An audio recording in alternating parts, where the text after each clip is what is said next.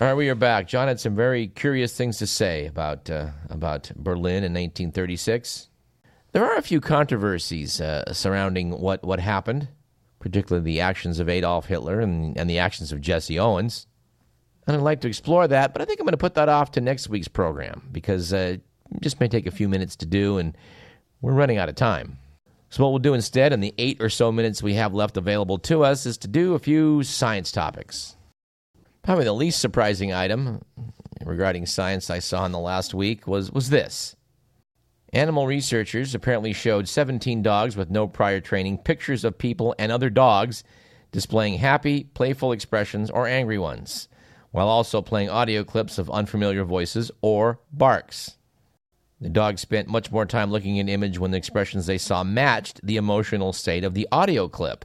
This suggests that they integrate information from different senses, including what they see and hear, to read the emotions of people and other canines.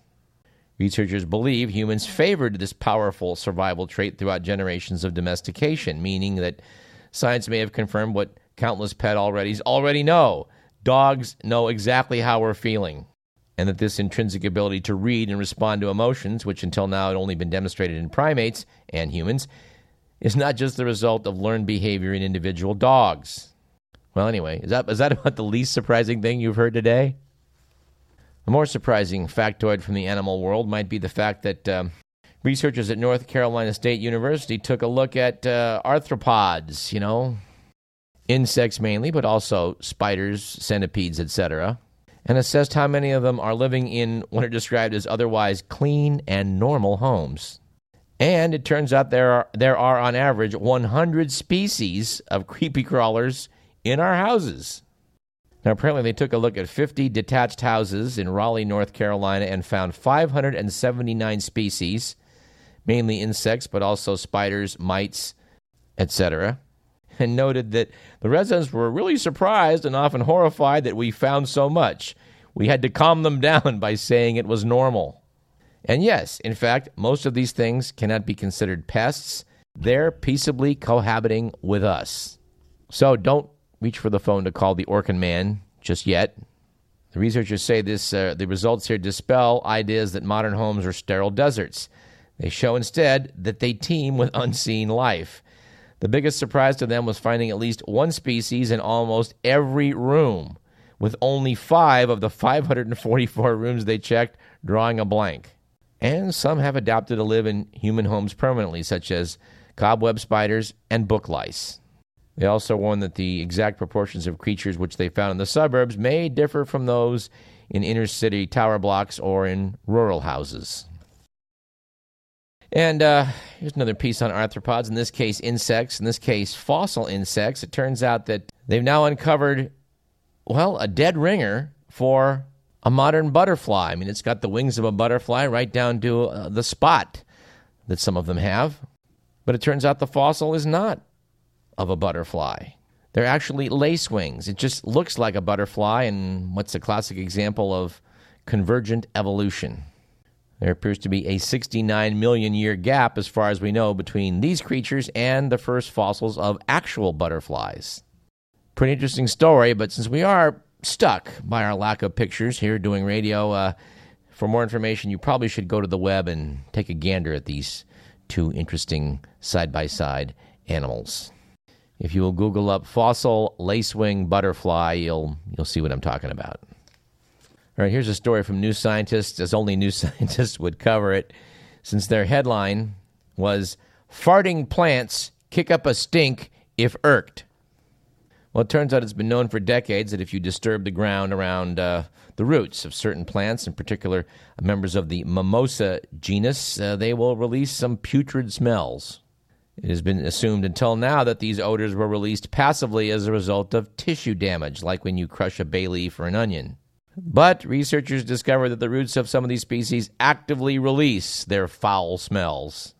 In fact, the roots are touch sensitive. They release the odors when they're accosted, which is sort of what the mimosa leaves do, too. If you touch them, they tend to, withdraw from you. One of the researchers, even a seedling just a few centimeters high, can fill a room with a disgusting smell. Well, we may have some suggestions here for gifts for people you don't like. Certainly serves as a warning to me because I have a mimosa plant in the south side of my house. I need to do some trimming around the roots so we can paint. Yes, I will be on guard. All right, a couple items from space, one from deep space. Turns out the weirdest star in the cosmos has gotten weirder. Known as KIC 8462852, or Tabby's star. This has been fascinating people because of the way its light curve has been dipping in brightness. It's been doing so in some pretty bizarre ways. Now, if a planet passes in front of a star, we here at Earth may observe a very small, regular blip. But this star has been dipping in brightness erratically through the 4 years it was observed, sometimes losing as much as 20% of its brightness. At first, they thought that maybe a large cloud of comets or asteroids surrounding the distant star may be doing this, but they've done some math and say that doesn't seem to hold up. What's also curious is they've been able to look back at photographic plates taken over the past 100 years, 100-plus years, and have found that there's certain trends in the brightness of the star that indicate that, well, something weird's going on. Some would like to think that this might reflect an alien civilization orbiting that distant star. Noted physicist and former Radio Parallax guest Freeman Dyson has proposed that extraterrestrial civilizations might build structures around their stars to capture a significant part of the energy, and some fanciful people have proposed that maybe that's what's going on here at Tabby's star. Well, probably not, but until this mystery is resolved, well, that remains, a distant possibility. All right, we have time for one item left, and this will mean that we're going to have to bump our talk about Matt Taibbi into next week's program, but oh well, it happens. Happens on a regular basis, actually. For my final item, I want to refer to Mike Brown, the Caltech physicist who's now talking about Planet X being out there. When Mike Brown discovered the largest Kuiper Belt object, which was later named Eris, he spearheaded the effort to say, no, I didn't actually discover a 10th planet. It means we have to demote some of these other objects to being something other than a full-fledged planet, and thus Pluto got demoted. Now, in the wake of the New Horizons mission flying by Pluto and getting a new measurement of its diameter, they discovered that it actually was a hair bigger than Eris. And of course, as reported here and elsewhere, Pluto turned out to be a way more interesting place than most people imagined. In fact, data continues to stream in and surprise people from the craft, which is slowly sending the data that it gathered back to Earth bit by bit. But I guess what struck this correspondent was that Mike Brown was not deterred by the fact that Pluto was a hair bigger than Eris. He counters with the fact that, yeah, but Eris has a bigger mass. In fact, it has so much more mass than Pluto that if you took Ceres, also labeled a dwarf planet, and all of the other bodies in the rocky asteroid belt between Mars and Jupiter and crammed them all together with Pluto, you'd still have less mass than Eris. I read that and thought he was being cocky and full of it, but I looked up the numbers and he's right.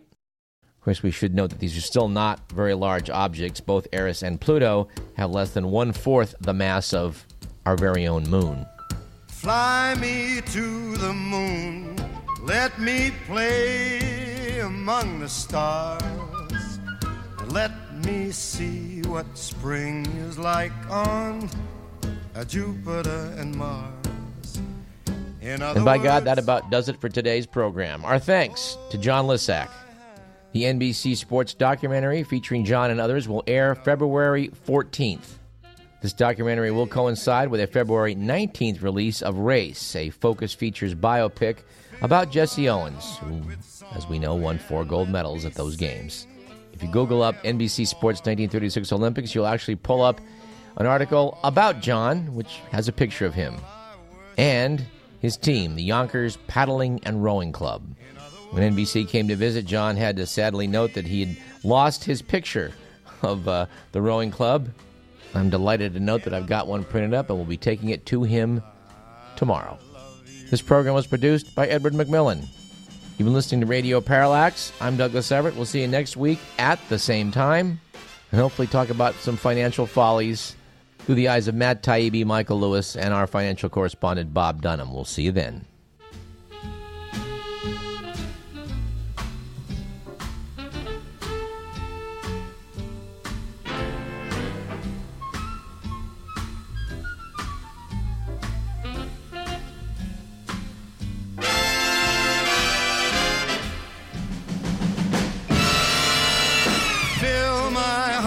with song. Let me sing forevermore. You are all I long for, all I worship and adore. In other words,